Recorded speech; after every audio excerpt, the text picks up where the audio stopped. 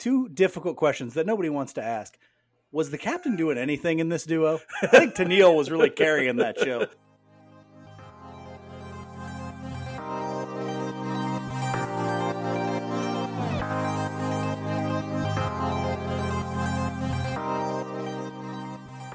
Welcome back to Royals Weekly. I am your host, Marcus Mead, and joining me as always, a man whose childhood dream was to be both the captain and Tennille, my brother Mike. Hey, love will keep us together. Let's get honest, though, for a second, people. Two difficult questions that nobody wants to ask. Was the captain doing anything in this duo? I think Tennille was really carrying that show. And then after that, also, who made this man a captain? Is he a captain like Colonel Sanders? Is that an official rank? I don't think so. Yeah. I think Colonel Sanders' rank is an official rank. I think there was some sort of no, it's not. No. Is that an honorary Somebody just thing? I think like in the South back in the day, they would just call people Colonel. I don't think he was actually a colonel of anything. All right. So Captain Crunch. The captain is a captain like Captain Crunch is a captain. Okay. So hey, that man served with honor. Hey, okay, Tennille, you got it, girl. Okay. Yeah. Captain, quit riding coattails. All right. Okay. All right. Well, sadly, I'm sure we'll hear from somebody's lawyer here before too long. On this week's episode, though, we will discuss what has been an unspeakably insane week from the Kansas City Royals. We're going all the way back. What's weird is a lot of drama, a lot of excitement. It kind of feels like last week was a hell of a year. You know what I'm saying? Yeah. Like it's been. I think back to like, well, what are all the things we need to cover? And I'm like, the Drew Waters trade, did that happen this decade? It feels like so long ago. It feels like a month ago. So, yeah. It's nuts. But yes, that didn't happen within this week. We're coming to you a day late a little bit because we were covering the draft with Royals Farm Report and Kansas City Sports Network and all those guys. That's another thing that happened this week, along with a billion other things. But man, it has been quite the week, hasn't it, Mike? 2 series, the draft, the drama over vaccinations and getting into Canada, the comments by Whit Merrifield, the Waters trade, the speculation on trades for other guys. I mean, yeah, it felt like a month.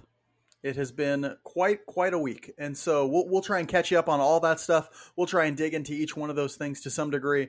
We'll also dig into the results of this 2022 MLB draft during our Spotlight segment before previewing the series, because there's going to be more baseball coming up here starting Friday. And so we'll try and preview the series of the Rays and the Los Angeles Angels. Los Angeles, yeah.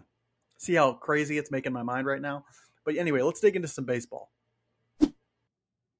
We'll start last week talking about roster news. We'll try and go chronologically because there was a ton of roster news last week. We'll start with that Drew Waters trade. The Royals traded their 35th pick in the 2022 MLB draft to the Atlanta Braves for Drew Waters, Andrew Hoffman, and C.J. Alexander, 3 prospects, one of whom in Waters was a top 50 prospect at one time. Hoffman was just drafted in 2021, has had really good success in the minor league so far, and then C.J. Alexander is a little bit of an older prospect, 26-year-old in Double-A, sort of a lottery ticket. Mike, how do you feel about that trade? People were excited about it when it first happened, maybe got a little less excited when the shine wore off and they were sort of sad for losing that 35th overall pick. How do you feel about it? After seeing some of the guys the Royals took in the draft, I kind of am even more liking it. Because you and I have said this. If you had gotten Waters with that 35th pick or Hoffman with that 35th pick, you'd be ecstatic. You got both of them. And so you're not going to get guys that are that advanced at that 35th pick. They're going to be just as big a gamble or more of a gamble, really, than both of those guys have been. Drew Waters has at least shown it in A-ball. Right? Hoffman has shown it in A-ball and been successful at that level. There's no guarantee a guy that you get at 35 is even going to show it at A-ball. So, I mean, let's be honest. We took Asa Lacy top 5. Has he really shown anything in the minors? I mean, he's been hurt a lot, but you never know. So I'm a big fan of the trade, and I've been saying that the whole time. And then, Alexander is kind of a throw-in, kind of a lottery ticket, but, he's a guy that if you'd taken him in the 5th round and said, hey, here's the power that he has in his bat, and he's something to dream on, you'd be okay with that. So, yeah, I'm totally all for it. Yeah, I think sometimes people are just too excited by what is unknown. They can dream on a 35th overall pick. It's harder to sort of get excited about a guy when they tell you, hey, he hasn't really hit yet at the upper minor league levels. He's sort of a prospect who's lost a lot of status like Drew Waters has. Well, yeah, but this is a trade specifically designed to lean into the strength of your hitting development. So you get a guy like Drew Waters who is very, very capable of being an everyday center fielder, very good glove in center field, who, if his bat comes around, if you can teach him a better approach, if you can help with his launch angle, could be a perennial, not a perennial all-star. Well, I mean, I guess the tip top of his ceiling is sort of an all-star. Then yeah, you got to be excited about that because the power is there in his bat. He hits the ball hard enough. He just needs to stop striking out so much, make some more contact, and hit more line drives. Guess what? Drew Saylor's great at doing that for guys. So if Drew Saylor can turn him around, you have a really, really good player in Drew Waters. And oh yeah, Hoffman might be a back end of the rotation guy too, you know? And there's some people who like Hoffman better in that deal. There are people who think he's really the centerpiece of this deal. Now, the Royals have said that they view Waters as the centerpiece, but Hoffman has a lot of prospect status right now as well. A guy who really pitched well in high A and, you know, looks like he could really be a solid back end of the rotation piece, and a guy who has much better command than a lot of guys in the Royals system. And I think they're looking and ready for a guy who throws strikes, and that's his type of thing. Not tremendous stuff from Hoffman, but he's got a little bit of deception to his delivery, and he throws strikes. And I think they're really ready for a guy who throws strikes in this system. And so really happy with the trade. We don't know what these guys will end up being, but, you know, we'll see. I think there's a little more certainty with these guys than with a guy at, you know, the 35th overall pick who may never even make it to the upper minors. Well, Ian Ritchie was the 35th overall pick. Ian Ritchie, a guy that I liked, a high schooler out of Washington. So just take a look at what he does going forward. He's got a lot of potential. So I don't want to say that he's going to be bad or anything, but who knows? You just never know with a high school arm or anybody that you're going to get at 35. So I'm completely fine with that.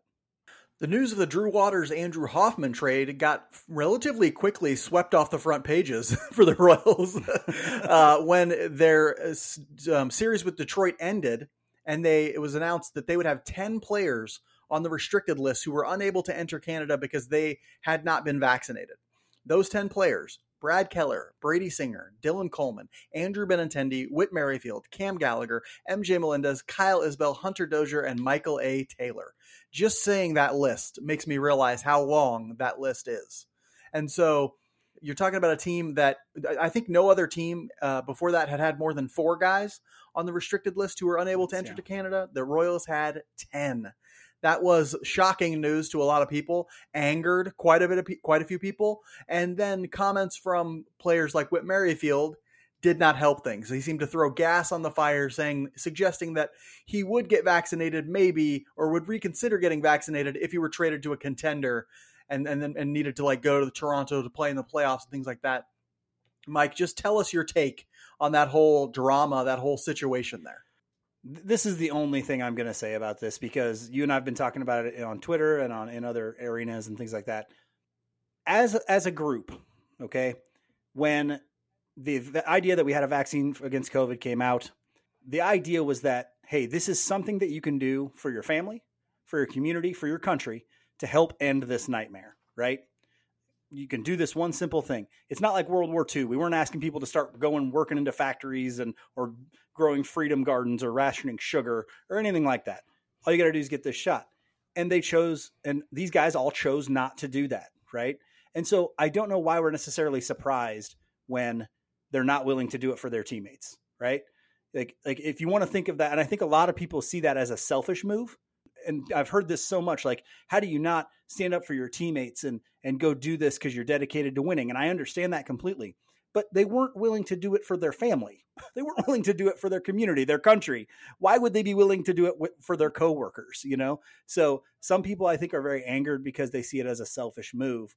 And a lot of people are seeing it as a selfish move because they're letting down their teammates or maybe the fan base. But think about what it was when it was, hey, we might be able to slow down this pandemic or whatever. So, you know, I wasn't surprised that the number was that high. There were some guys I was surprised on the list. I wasn't surprised at Whit Merrifield's comments either. And that, you know, I've never, and you put it really great. You said the other day on Twitter, we don't know any of these guys. And so I don't ever sit back and think, man, he's a swell person, because then you get crushed, right? And so they say never meet your heroes, right? That's why none of these guys are my heroes. Okay. And so, yeah, that's right. It was really disappointing to see, but exciting. And we'll talk about why it was exciting here in a second. Yeah, so that was the big point that I sort of made on Twitter is because immediately after Whit Merrifield came out with his comments and people were very upset and all that sort of stuff, rightfully so to some degree, Nicky Lopez came out and was saying, well, I'm ready to step up and be a leader for these young guys who have to come up and play and that sort of stuff. And everybody sort of moved all their affection and affinity for Whit Merrifield and placed it on to Nicky Lopez. He's like, oh, I love to see that. He's such a leader, blah, blah, blah. I'm like, you're doing the same thing you did with Whit Merrifield. It's like you thought you knew this person when in fact you do not know this person. You don't know Nicky Lopez any more than you know knew Whit Merrifield. And so what we need to understand is that, like, if you disagree with their decision, if you agree with their decision to get vaccinated, either way, you do not know this person, and you can't know this person. All you can know is the image that they show you. Okay. Occasionally they may say something that, you disagree with, or they may do something that you really love. Either way, it's all a very filtered, very manufactured persona that you're getting fed.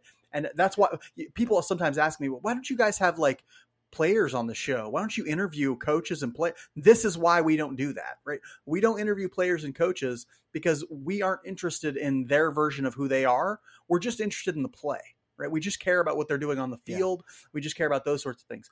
That's what interests us more than anything. I'm not here to pass judgment on those 10 guys, but it was interesting to get to see some guys come up and play and that sort of stuff.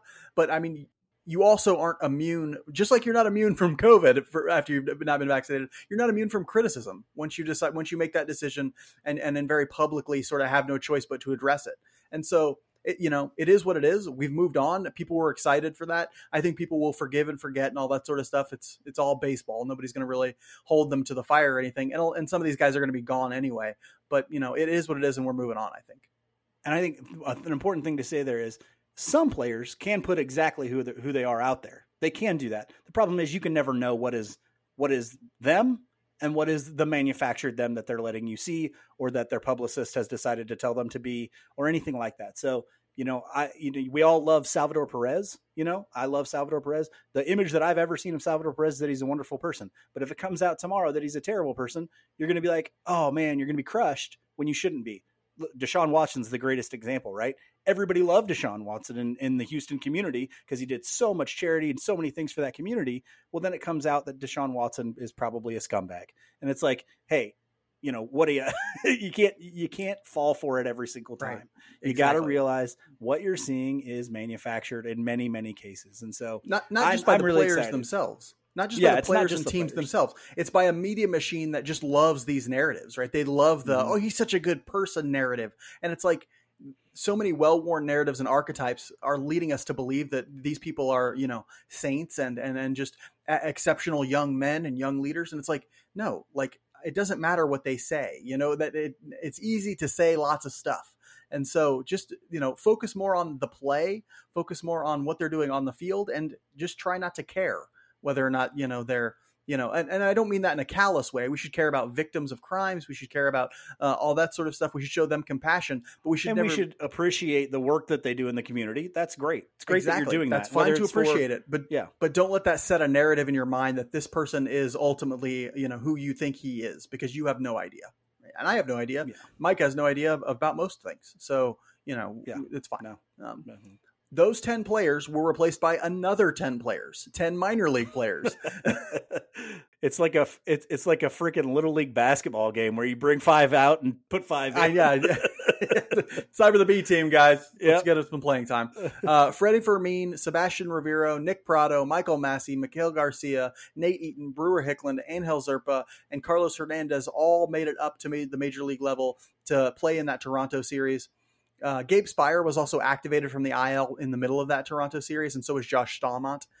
So those guys ended up, I don't think we saw Spire in that Toronto series. We did see Staumont once. Yeah. But it was cool to see those young guys, and fans really got excited, especially after that first win, to see the young players play, to get up and see their energy. Yeah, they were making mistakes, but they were also doing some cool things. And so fans were excited to see a lot of those guys, especially Nick Pratto and maybe even Nate Eaton a little bit. I think fans were kind of excited to see him hit. Mike, what do you think about how those young guys and what you saw from them? It's friggin' awesome, man. Seeing Nick Pratto get to that high fastball and take it out, seeing Nate Eaton hit that home run in front of his parents in Toronto, and play a pretty solid center field, which I was a little bit skeptical about for him. But he looked pretty good to me.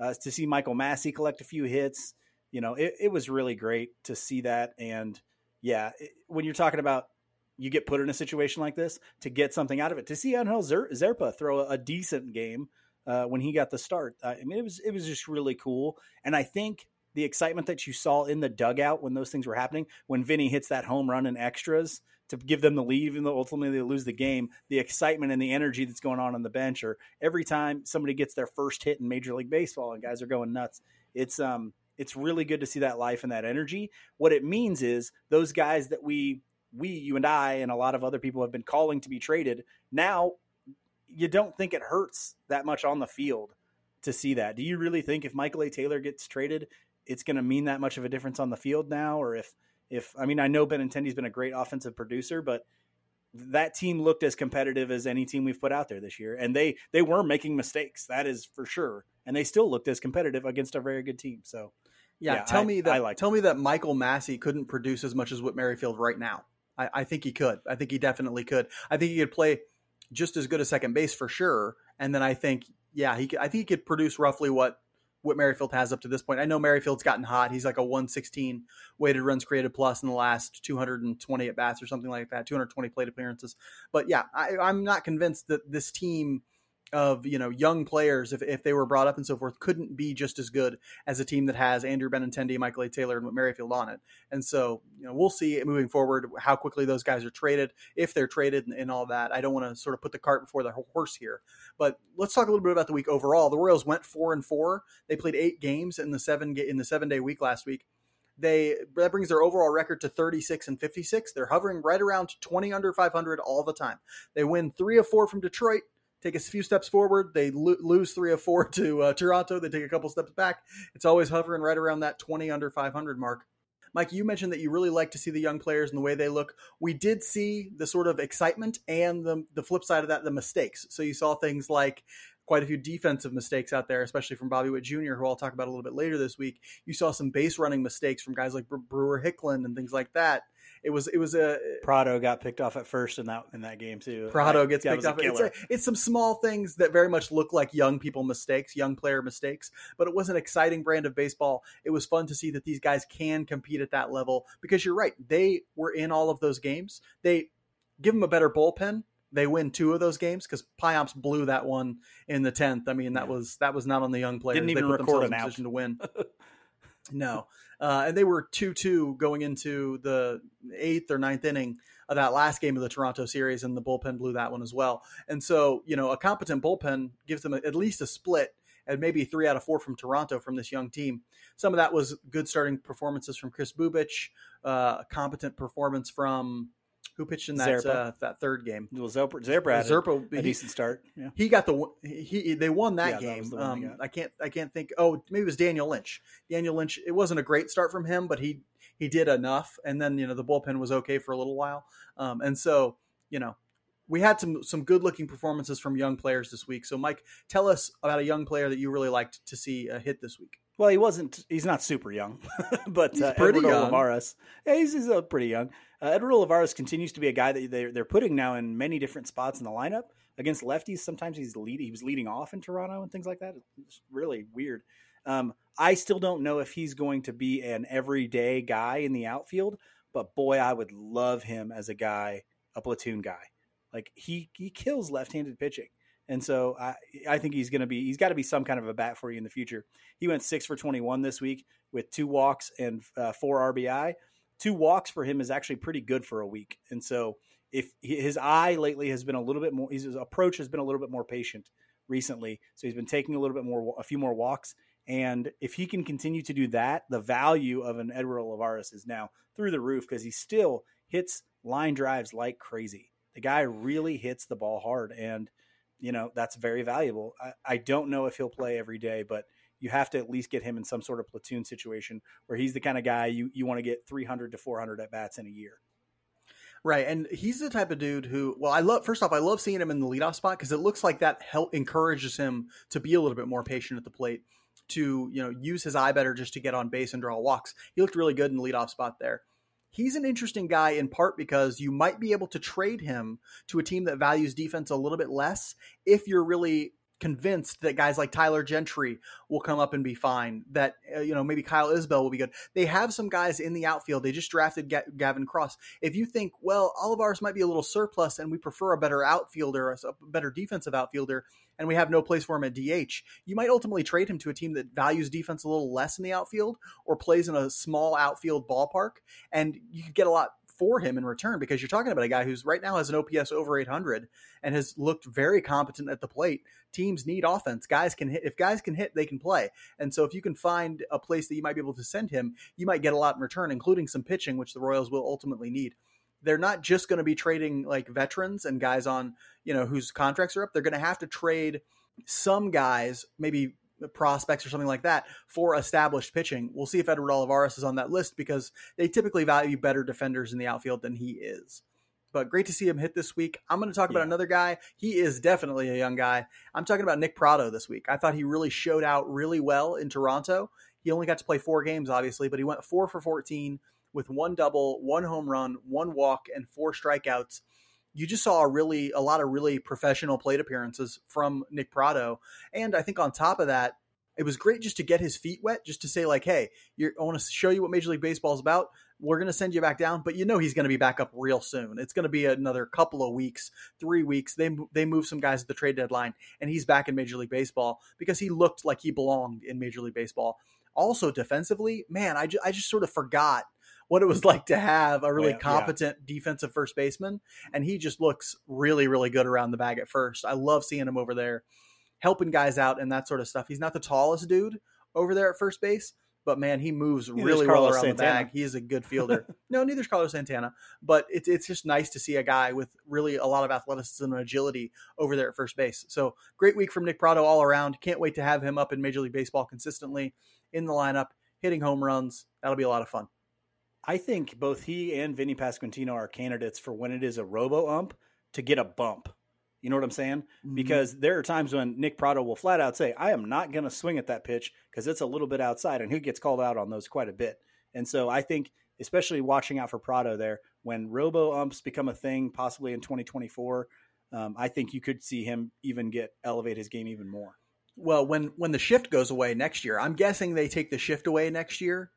In which case, Vinny Pasquantino and Nick Pratto are going to get an even bigger bump. Now, Vinny Pasquantino a lot of especially. To do, but there are. But like Vinny Pasquantino especially, Pratto doesn't hit the ball on the ground all that often, but Pasquantino will hit the ball on the ground a little bit more, and he'll have a big bump when they get rid of that shift. But you're right. The automated strike zone, I saw Pasquantino get really screwed out of a lot of calls in this Toronto series, and he's just got such a good eye that he'll do a lot better with a more consistent strike zone that's automated at the very least. And so him, Pratto, excited to get those guys both in the lineup. You can really see what this offense is becoming when you see these young guys play. For themes of the week, obviously for me, I think the theme week performers. Oh, sorry. See, I was getting ahead of myself. So I don't want to talk about the bad. Negativity is bad. I got roasted by somebody. Somebody like added me on Twitter and was like, I'm unfollowing Royals Weekly because you guys are too negative. And I'm like, are we? I feel like we're the most optimistic of anybody. Like the team's 20 games under 500. There's only so much optimism. I feel like the most optimistic Royals commentator out there, and yet they're like, "You're too negative." Oh, I'm sorry. I'm not the Royals PR team over here. Only so many ways to say that they're 20 games under 500. Mike, tell us who had a bad performance pitching this week. My boy Carlos Hernandez. Man, he just can't get anything together. 4 innings pitched. He gave up 4 earned runs. I guess in the one sense, he did eat up those innings that they needed him to in that blowout loss. That's a real positive spin on it. Good job. 8 hits, 0 walks, 2 strikeouts. He gave up a home run. It really maybe looks like Carlos Hernandez either needs a change of scenery where a pitching development staff can actually do something with him, or the Royals need to be able to really make some wholesale changes. You and I talked last night about possibly being a guy that you could throw a cutter in there or try and teach him a cutter, and maybe that plays better than what his fastball currently does. Because his fastball, when you throw 98 or 99 and it's a bad pitch, there's a problem there, And so maybe you could turn somebody who throws that hard into a really hard cutter, and that could be a possible plus pitch. But right now, it still looks pretty bad for Carlos Hernandez. I've said this so many times in the past. Good organizations get something out of a guy like Carlos Hernandez, and I just don't know that the Royals are ever going to. Yeah, it was rough to see him get roughed up out there. Guy who throws real hard, a lot of arm talent, obviously, but they need more. They need somebody to be able. They need better pitching development people to work with him and find what his optimal mix is, find what his best pitches are, and turn some of these pitches that could be 60 grade into 60 grade pitches, because right now they're 50 or 45 grade pitches. So it'll be interesting to see what happens if they end up changing their pitching development regime with guys like Carlos Hernandez. I'm talking about Bobby Witt Jr. as a weak performer this week, not because of the way he hit okay, but because of the way he fielded. Boy, he had a real bad week defensively this week. We have a video about Bobby Witt Jr.'s offensive performance and offensive progression up on YouTube right now. Go check out our YouTube channel, subscribe, comment, rate us. It's I think a really good video, and I'm excited about people seeing it. But what I'm talking about is defense, because it has looked really bad lately. He had 4 errors last week, and it's not that he can get to any ball. He can get to so many balls that other guys can't get to. It's that when the balls are hit right to him, sometimes he just makes a mistake. Like, I don't know if it's a mental lapse, if it's like a physical, I'm trying to rush or something, but he's just occasionally not making the plays he should make. And sometimes I try and tell people this. Sometimes for young guys, it's not the amazing plays that are tough to make. It's the making every single routine play, because that level of consistency requires a level of focus, requires it's tough. It is tough to make every single play that you should make. You know, sometimes it's easier to make the spectacular plays because you're a great athlete and you've practiced them a lot on your own and that sort of stuff. But, you know, am I worried about him? Not really, because, you know, making those plays consistently comes with maturity, comes with time, comes with that sort of thing. I think eventually he'll get there, but it is tough. It's costing. It may have cost them a game this week, actually, because that Chris Bubic start, Bubic, I think, ended up with either only one earned run or no earned runs, because Bobby Witt Jr. I think it was none. Booted those this ball that at scored short were both unearned. and it was just, you know, it's that sort of thing that you can't happen if you're going to be an elite shortstop like he's supposed to be. And that's what made Nicky Lopez so successful last year at short, was he just made every single routine play. He'll never get to all the balls that Bobby does, but he never makes a mistake on the ones hit to him. Yeah. So, but either way, I'm not dampered about the young team. Like, seeing the mistakes doesn't really make my excitement wane in any way. I'm excited for the young players that are, you know, we're getting a chance to see and have seen and will continue to see as the season moves forward, which makes my theme of the week, the future is now.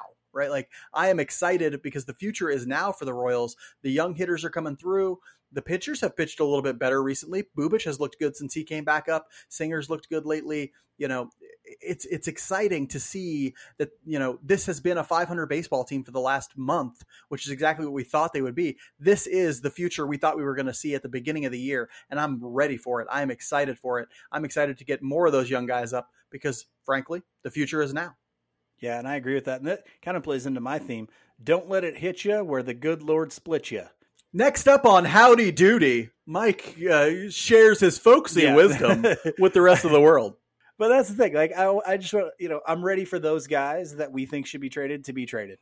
You know, I appreciate Whit Merrifield for the good years that he put together for really bad teams. He made some games very watchable that, in other words, would not have been. But it's time for him to go. Michael A. Taylor, I appreciate the improvement that you've done. And Andrew Benintendi, the improvement that you've made. And you're both welcome for the Royals signing you guys and giving you the opportunity to improve your value. Go on to those other teams, finish out your contracts, and get those bigger free agent deals. I hope both of you get big money. But I want to see Nate Eaton. I want to see Nick Pratto. I want to see Maikel Garcia more than what we got to see him. You know, I want to see some of these guys up here playing on a regular basis. Let them get their lumps in. Let them make their mistakes. It's time to move forward. It's really, really, really important that you subscribe, rate, and review this podcast on whatever platform you use. Comment on YouTube, subscribe on YouTube, follow us on Instagram, Twitter, Facebook. Give us a thumbs up or a 5-star rating on Apple Podcasts. Subscribing, rating, and reviewing helps people find the show and lets us know that we're doing something right and you want us to produce more content. Plus, Mike gets all of his self-esteem from our subscriber numbers, so help him feel better about himself and smash that subscribe button. It's free. It takes about half a second, but it does us a world of good and it makes Mike feel better about himself. Isn't that what you're really going for? Yeah, and I need that right now, people. He really does. It's dark days over there for him. So make sure to follow us on Twitter, Facebook, and Instagram as well. We're putting out all sorts of new additional content on there. We post a ton of stuff. I've just now learned how to use Instagram, and I feel like I'm a free at last. And so, it's going to go nuts. It's going to go crazy. I just had this image of you as an old person. I just now you learned how to use the Instagram. I'm grabbing it. Yeah. So make sure you're following us on Instagram. Make sure you're subscribing on YouTube. Follow us on Twitter, all that sort of stuff. And subscribe. It will do so much good for Mike and for you.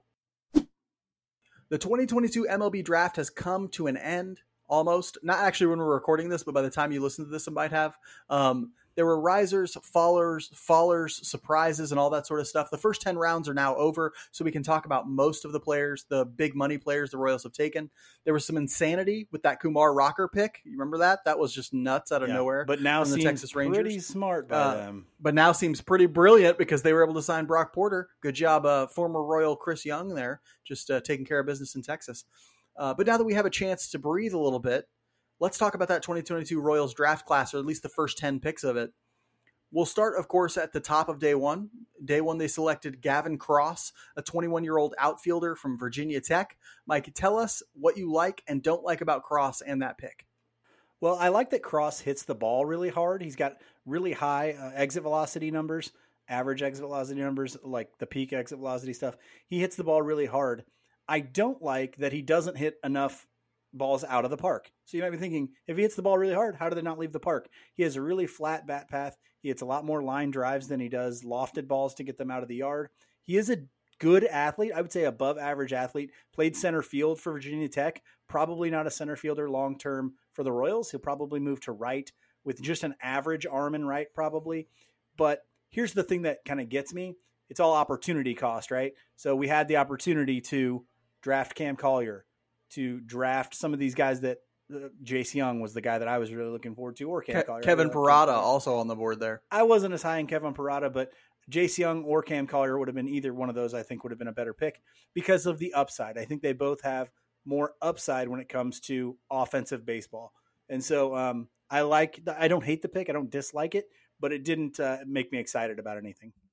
See, I think the offensive upside is exciting and interesting for Gavin Cross because he has the athleticism and because he has the strength. All he needs really is a slight mechanical tweak to get that ball more lofted, and we know that Drew Saylor is good at doing that. He's done it for Tyler Gentry. He's done it for Nate Eaton. He's done it for other guys in this system. So I think there's a good chance he does it for Gavin Cross. Gavin Cross starts lofting the ball more with his, I don't want to call his approach advanced. It is advanced, he showed an advanced approach this year, but this is like the only year we've really seen it from him, like that really good approach. So it's too small of a sample size to really say it's a real advanced approach from him. It's a good approach. He doesn't walk nearly as much as you would hope. He's a little bit of a free swinger there, but. Yeah, it's not like a Vinny Pasquantino. No. Or a Nick Prado. It's like, it's closer. I'm trying to think of a guy that it might be better. I think Alex Gordon maybe is a better comp for his approach. It's a thing where it's like, yes, he's going to swing at balls that are out of the zone, and sometimes, he'll even put some of those in play because he's got a decent hit tool for that. Well, that's Edward Olivares. I mean, Edward Olivares. Yeah, but he doesn't swing as much out of the zone as Olivares probably. So how about Michael Massey? Michael Massey's a guy who likes to swing. That's a pretty good one. Yeah. Michael Massey's a guy who likes to swing both quite left-handed. a bit. That's a good one. Yeah. The other thing that scares me a little bit about him is, and Drake and I actually talked about this last night when we were at Kingdom Bar and Grill, he does open up with that front shoulder a little bit. So I am going to wonder how he hits against lefties, especially on breaking stuff down and away. That's a little scary to me, but that's all adjustments that can be made. So yeah, not a finished product offensively. And that's what I think he is advanced enough that they could put him in Quad Cities in High A if they wanted to. I think he'll go to Columbia, maybe mash there for a few weeks and then go to Quad Cities. But he's the type of guy who is advanced enough offensively that you can get excited and maybe expect him to move a little quickly, but who isn't so advanced that he's tapped out. I think if they make those mechanical adjustments, if they sort of work on his approach a little bit, you're talking about a guy who could be a middle of the order bat. You hit the ball that hard, you have the potential to hit it out of the ballpark. Okay, we know that that's the case. He just needs to find the loft on it. And so I'm excited for that. I'm excited that he has a defensive floor, that that wherever you put him in the outfield, he's at least going to be probably no worse than slightly below average. Maybe in center field at Kauffman he would be, because that's a lot of ground to cover for him. He just doesn't have the short burst quickness to cover enough ground to stay in center and Kaufman, but a guy who could be plus defender in the corners. And so you're at least going to be a plus defender in the corners. You're probably going to have a good chance to hit something like 280, 290 at the major league level with 20 to 25 home runs at least. Right. And that's a really competent middle of the order bat, a really good get at 9, I think. So I'm excited more than I was yesterday. I gave it a B grade yesterday when we were covering the draft with the Royals Farm Report and the Kansas City Sports Network people at Kingdom Bar and Grill. I think I would even up that to maybe like a B plus or an A minus today. See, I think he's more of like a 15 home run guy who, if they can add some loft to his swing, gets to that 25 threshold. Okay. I don't think he's got the consistent power and loft to get more than 15, 10 until, to 15 until they unlock until an adjustment. Until they unlock it. In the second round, the Royals went with another college bat in Caden Wallace, a third baseman from Arkansas. What do we know about him, Mike? What do you like about him? What do you question about Caden Wallace? What we know about him is that he's a right-handed power bat from Arkansas, and he's a draft-eligible sophomore, so he's a year younger than Gavin Cross. I think he has more easy power than Gavin Cross. He gets more loft. Now, when you look at the home run numbers, they're almost exactly the same. You do have to realize that Wallace played in the SEC, a little bit tougher competition than what Cross did. But you see, there's a few more doubles. Like the power that you watch in Wallace's bat is top notch. It's really good. The problem is the swing and miss. He's got quite a bit of swing and miss, which is why the Royals could get him at 49. And so the other thing is he plays third base. He's a good athlete, quick guy, but he hasn't had a whole lot of time at third base. So he needs some polish at third base. He's got a really strong arm, though. You know what he kind of reminds me of? The swing kind of reminds me of Jonathan India. Oh, that's a good comp for the swing there. I like that a lot. Yeah, really looks alike to me. Now, Jonathan India was a much more polished college hitter coming out and played a really, really good third base. He was just a more polished player all around than what Caden Wallace is. But, I think the swing looks very similar and they play the same position and the body even looks similar. He's actually the guy that they've taken that I'm highest on. And so, yeah, I think Wallace was a tremendous pick at 49. I think if the strikeout numbers aren't slightly higher than like Gavin Cross is, then you're talking about a guy who's going in the top 15 maybe in the first round. And so that allowed him to drop all the way to 49 but the athleticism is there, the swing is there, the power is there. I really like the all fields approach from him. He has that opposite field power, really hits the ball well into the right center field gap. Just a guy who really you love the swing. And like Mike said, draft eligible sophomore, so a little bit younger. And you're talking about a guy with still a ton of potential. I mentioned it last night. I thought this was an A pick, an A grade from them. And I love teams. I love that the Royals are interested in taking draft eligible sophomores who are guys who look like if they fix one thing, they're going to be top 10 picks next year. They go ahead and take them a year early when they're still draft eligible sophomores. You work on that thing with them because you have a good hitting coordinator. You have good hitting player development. There's a lot more resources. A lot more resources. And you can lean into that and get so much out of them.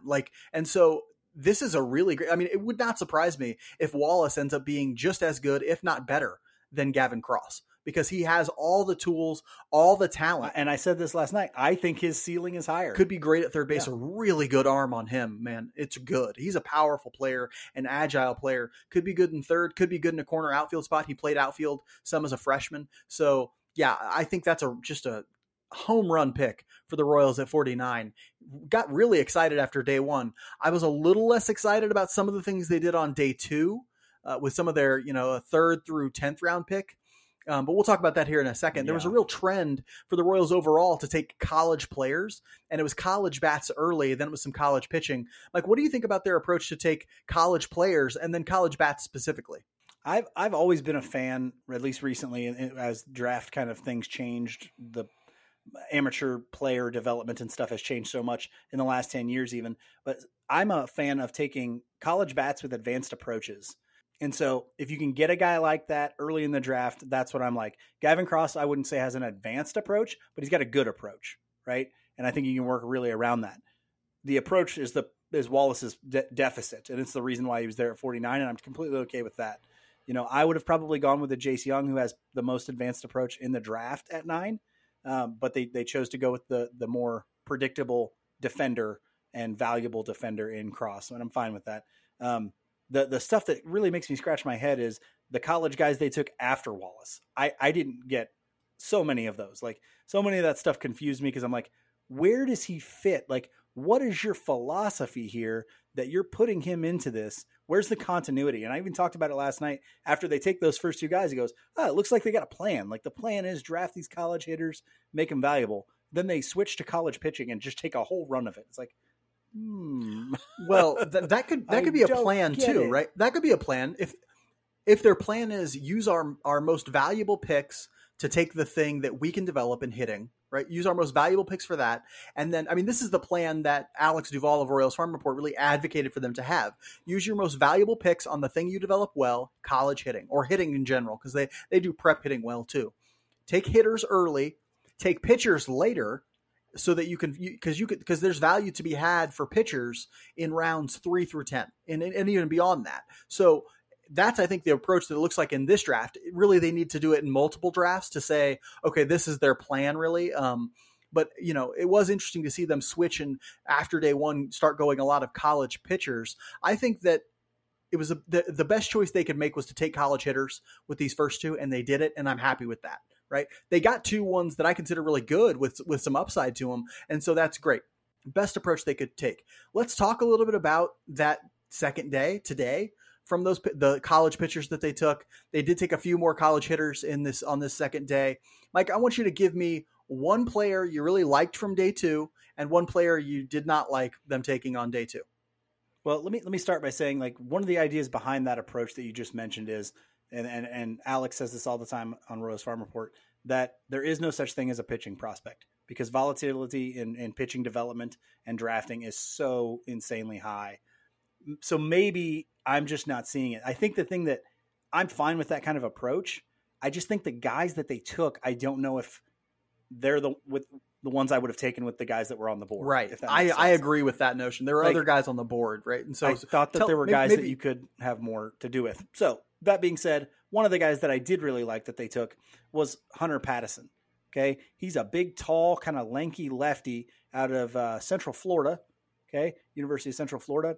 He's coming off of Tommy John, which before that, when he only got, I think, 7 starts in this year, but he had an under 2 ERA, striking out the world. I mean, he had like a 2 strikeout per inning thing going. I mean, it was really insane. High velocity fastball, has a really good changeup. The thing that kind of worries me a little bit is the command. Okay. And the fact that the third pitch isn't developed really well right now. But you develop that slider is what he throws, and you've got yourself something that you can really work with. Now, that's all halted because he's recovering from Tommy John surgery right now. But that's why you're able to get guys that look that good sometimes later in the draft. So Hunter Pattison is the one I'm really excited about as far as the stuff that he has. And I'm hoping that we can get a little development regime change on the pitching side to help work with him. The guy that really confused me the most was Mason Barnett, which was their 3rd round pick. Right-handed pitcher, has out of Auburn, has a deep arsenal, but he's a guy that never was able to consistently start at Auburn. Like, they would put him in the starting rotation, he'd pitch a game, they'd put him back in the bullpen and stuff like that. And so it's like, wait, he wasn't good enough to crack the starting rotation at Auburn, but we think we can develop and get something out of him. Like, I like to anchor on something where, hey, I can tell this guy is really good at this one thing. I actually like it to be command, honestly. If it's really command and this guy can win, but he doesn't have that either. He's really inconsistent with his command, inconsistent with his secondary pitches. Super head scratcher for me on Mason Barnett. Yeah, I think Pipeline gave him a 40 grade for his control, which is not good. And, whoa. Yeah, he's the guy I actually chose as the pick that I disliked as well. It's the only pick that they had that I was really like, no. And there were people speculating that it was done to save money. I know Alex thought that it was a money saver, and if they did that's what I thought. Some other picks as well, that maybe they're going to spend that money elsewhere. Didn't end up happening in the top 10, really. Well, actually, we'll have to see. There were no obvious bigger money players throughout the rest of the top 10. So, there were no high school players taken. They took only college players. And typically you save money to get some guys allured away from college with high school players. So the Mason Barnett pick doesn't make a ton of sense to me. I mean, it would be one thing if the Royals had a guy or had somebody or had a track record of developing command, because then you'd be like, hey, take all these high stuff guys and, teach them command and boom, we're a pitching factory. But they don't have that. They actually have the exact opposite of that. And I actually put out on Twitter, like, they're making picks as if they have this great track record of refining guys' command when they have the exact opposite of a great track record to find, they're bad at it. Guys have gotten worse with their command under the Royals minor league pitching development. And so it's a really head scratcher when you take a guy like Mason Barnett, who, flashes some stuff sometimes, but looks like he has no pitch ability, no ability to know where the ball is going, and really couldn't even find success as a college pitcher. And so, I'm a little bit curious and confused by that one. We'll see if it ends up, maybe we have egg on our face. Maybe Mason Barnett becomes the next, Max Scherzer, but we'll see. I have no idea. The pick that I really liked from them was another college hitter that they took, a guy named Hayden Dunhurst out of Ole Miss. He's a catcher, a guy who people are very high on his defensive grades. Looks like he can definitely catch defensively. And then a guy who's had some power previously, but whose offense took a big nosedive this year. Like he probably a much higher pick if he hits the same way this year as he did last year, but looked like an everyday catcher coming into this year. Looks like he's not going to hit enough to stick as an everyday catcher now, but you find a way to get him back to producing offensively. And you're talking about a guy who could be a very serviceable defensive first catcher in the major leagues. I thought that was a really good value pick. I think they got him in the 5th round, I want to say. And so, good pick for the Royals. I think I'm a fan of the Hayden Dunhurst pick. The only negative that I kind of read about him was there are some people who speculate that he has problems with elite velocity, that they can you can throw pitches as a hitter. You can throw pitches right by him. And so they're worried that maybe he never gets past AA because he struggles with velocity. I don't know. He's already a good catcher. So did Hunter Dozier and Michael A. Taylor. And, those are guys who have, if he could hit like either one of them, he's a fine player. He's an everyday catcher in Major League Baseball. Exactly. It's like either one of them. Exactly. And so those are guys who struggled with elite velocity too. We especially remember Michael A. Taylor struggles with it. If you play one of those premium defensive positions and you play it well, the bar for your offense is much lower. And so I'll be interested to see Hayden Dunhurst as a defensive catcher. I just want to watch him catch a game and see how his receiving skills are, see how his arm is down to second. I think he's a guy who could be really interesting for them and a really good value pick in the 5th round. The Royals get back to work with a 3-game series at home against the Tampa Bay Rays on Friday, July 22nd, followed by another 3-game set at home against the Los Angeles Angels of Uzbekistan, or is it Tajikistan, or I kind of thing. Calgary. Right now they're playing like they're from Calgary. I'll tell you that right now. Mike, tell us about Tampa Bay. Great team. We're going to get a chance to go to that Angels series. Don't forget, we're going to one of those games. That's right. Tampa Bay is a good baseball organization, ladies and gentlemen.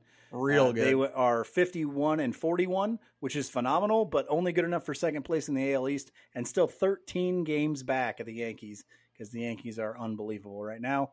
They're the only pitcher out of Oregon State who has a 3.22 ERA, a 1.16 WHIP. He's got a very interesting pitching profile.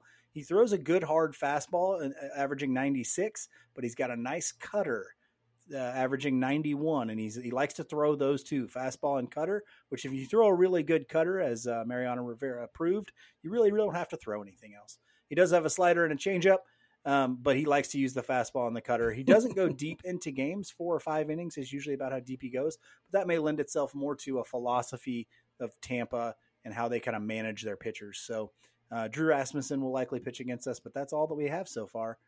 Other than that, they have a solid lineup top to bottom. They're getting good years from Jin-Man Choi and Yandy Diaz. Pitching-wise, Shane McClanahan is on track to be a Cy Young candidate. He is phenomenal. 1.71 ERA, insane stuff from Shane McClanahan. Just another one of he's really the anchor of their pitching development. He's just phenomenal.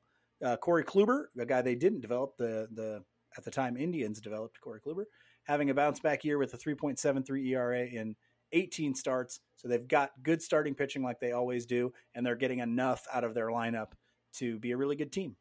The Rays, man, it's like clockwork. You can count on them being good, even though they don't have like big name talent. Every single thing, they're going to be good. You can count on 2 things with the Rays. They're going to be good, and no one's going to see it because nobody goes. 2 things you can count on. They'll be good, and no one in Florida will know. If the know. Rays are good, but nobody's there to see it, did it really happen is my question. Like, I have no idea. After the Rays, here's the team that should always be good and never is. After the Rays, the Angels will come into Kansas City for the second half of this homestand. The Angels, we played them already. A super top-heavy lineup with Taylor Ward and Mike Trout and Shohei Ohtani up top and a bunch of guys who don't help the team very much at all. And so those three guys are three of the best players in baseball, and they got 6 other guys who are not very good. And so also a rotation that has Ohtani, who is great. Patrick Sandoval, Noah Syndergaard, and Reed Detmers are okay sometimes. You're talking about ERAs around 4 for the rest of those guys. But other than Ohtani, it's really nothing special from the Angels rotation. They also don't have a great bullpen. And so they've done a lot of losing. They're 39-53. That's 4th in the AL West. You really hope for more when you have the 2 best players in baseball in the world, and not a generational talent. That doesn't feel good enough for Ohtani. Multi-generational talent, one of maybe the best player in the history of baseball. You would expect to be better than 39-53. The Angels just have not been very good this year, as is tradition. Here's the cool thing, though. Lee Summit West's own Monte Harrison should be playing in that series for the Angels. Is he going to be awesome? I think so. Or at least he was before the break. He was playing with them. So he's one of the best athletes that I've ever seen play, and had an offer from Nebraska to play football. Was a phenomenal basketball player, and and his brother Shaq is in the NBA. So they, just a phenomenally athletic family. He was a first-round pick of the Marlins. I don't think he quite ever developed the baseball skill that they thought he would, but he's got power. He's got an arm. He can run. Interesting guy. They had him in left field the last time I saw. We'll end this week's episode like we end every episode with our Just About Outside segment, where we talk about something that's interesting to us outside the world of baseball. A lot happening in baseball right now, especially Royals baseball. But let's take a breather from baseball and talk about something a little more worldy. Yeah, take a breath. Exhale. Mike, tell us what's been happening in your life outside the world of baseball. Well, I was so goosed up after the Toronto, these guys can't get in thing. I needed some relaxation. So Friday night, my wife and I and our son went to a friends and family night at the zoo. And what that really means is, if you pay to be what they call a friend of the zoo, you can go after the zoo has closed and get into the zoo and do some things for free and do some special stuff. This sounds like a cult. Friends of the zoo. Basically, it means I have a pass to the zoo, and I got to. Is this a cult? Are you in the Illuminati? I'm in the zoo cult now. Yeah, that's it. Okay, all right. But it was really cool. The Zoominati, yeah. It was really cool. Zoominati. Zoominati sounds like an Italian guy that hangs out in Jersey. Zoominati. You and your elite clubs over there. Okay. Yeah, we do it. But I'd say it was awesome because one, it's outside. Kansas City has so many awesome outside things to do. Secondly, I haven't really been to the Kansas City Zoo all that much in my life, even though we have a summer pass. My wife has gone a lot, but I haven't gotten to go. And so there's not as many people there on those nights. And so we were walking around, and a lot of times you'd look around and it was just you and the animals. There was nobody else there. And so it was really cool to see some of the animals, really cool to be out there when it was a little bit cooler. The zoo's it's a lot cooler than it used to be. I feel like when we were kids. And so they're building an aquarium out there, which is going to be really cool. And so I like the Kansas City Zoo. I like a lot of the things Kansas City offers outside. And that was one that I got to appreciate this week. So become a friend of the zoo. It's not that expensive, like $75 for a year. And, you go 4 times, you've paid for it. So that's what we do. And you get to do special things like that. Become part of my cult. Join the Zoominati and you will find the Zoominati cult. That's right. All hail Zorp. All hail Zorp. Well, I'm going to talk about something less culty. I'm going to talk about this beverage that I've switched to. I've started drinking. So I am what is, I think, colloquially referred to as a junkie. I love soda and I am addicted to it. I cannot stop drinking it. And have drank soda since I was a very small child. A lot. Thanks, Mom. If I told you how much, you would be like, "Are you okay?" And the answer is no, I'm not. I need to stop drinking soda. And so I've decided to switch to this other thing that is called Poppy. That's the brand name. There are other types of this. Opium. Yeah, it's called opium. No, isn't that what they make out of? Yes, that Poppy? Is. The brand is called Poppy. There's other ones like it called Ollie Pop is one of them. You probably heard advertisements for that sort of thing. It's basically like soda, but it has way less sugar. than soda does, and way less of other types of things, but it tastes and has the same sort of feel as soda. And so I found one that's like an orange soda that I really, really like. There are other flavors of it that I like too. And it's just like, it's changing me. I like feel better as a result of not having all this syrup in me and stuff like that. And so I've been drinking it, feeling good about myself that I'm not like, chasing the dragon. And so, I'm really happy about that. Yeah, if you're like me, you're addicted and you can't kick soda, maybe try something like Poppy or Olipop or something like that. It's the closest thing I've ever found to things that actually taste like soda. Because before this, I tried a bunch of stuff where people are like, "Oh, this is just like soda drink." I'm like, "This is garbage. This is nothing like soda." You take soda out of your mouth. Like, I'm especially a fan of Dr. Pepper, so I used to have people be like, "Oh, you should drink this kind. It tastes a lot like Dr. Pepper." It tastes nothing like Dr. Pepper. Okay, because that's garbage. But this is the closest thing that I've ever found to something that actually tastes like soda that isn't nearly as bad for me as soda. I think it only has like 2 to 5 grams of sugar as opposed to the like 13 grams or something like that that soda has. And so I'm excited about making this transition. They are expensive, like really expensive. And so you might have to like ration or limit yourself, but that's good anyway. Drink more water, like all I need is that little fix of Poppy. It's like and I feel a little bit better throughout the day. And then I can, drink water for the rest of the day and be an actually hydrated person. It's wild how you became so addicted to pop and I did not. Like it never You drink happened pop to me. all the time. I don't. I really don't drink about? that much pop. Like I will have, even if I go to a fast food restaurant or somewhere else, I'll get a pop. And I rarely ever drink more than like 2 or 3 drinks of it. I just don't drink that much. It's weird. I drink booze. So I was gonna say, let's go through your cabinets, Captain Evan Williams over here. All right. That's the crux there. I drink the booze. You're addicted to pop. Here we go. and I'm the one who's going to get diabetes, I'm sure. And so, I'm glad I found it. I'm glad that the Royals are going to be back playing again on Friday. We'll have some stuff to talk about. I'm glad that they took some interesting guys to the draft. I'll be interested to see who they take on day 3. This is a reminder, subscribe on YouTube, like and comment on YouTube, follow us on Instagram, Twitter, Facebook, all that stuff. We're going to be putting out tons of new content. Mike has this awesome video in the works on pitching development. I'm really excited to see that. Make sure you're following us. We're putting out a ton more content. We'll be back next week, as we are every week for you. But until then, be good to each other. And go Royals.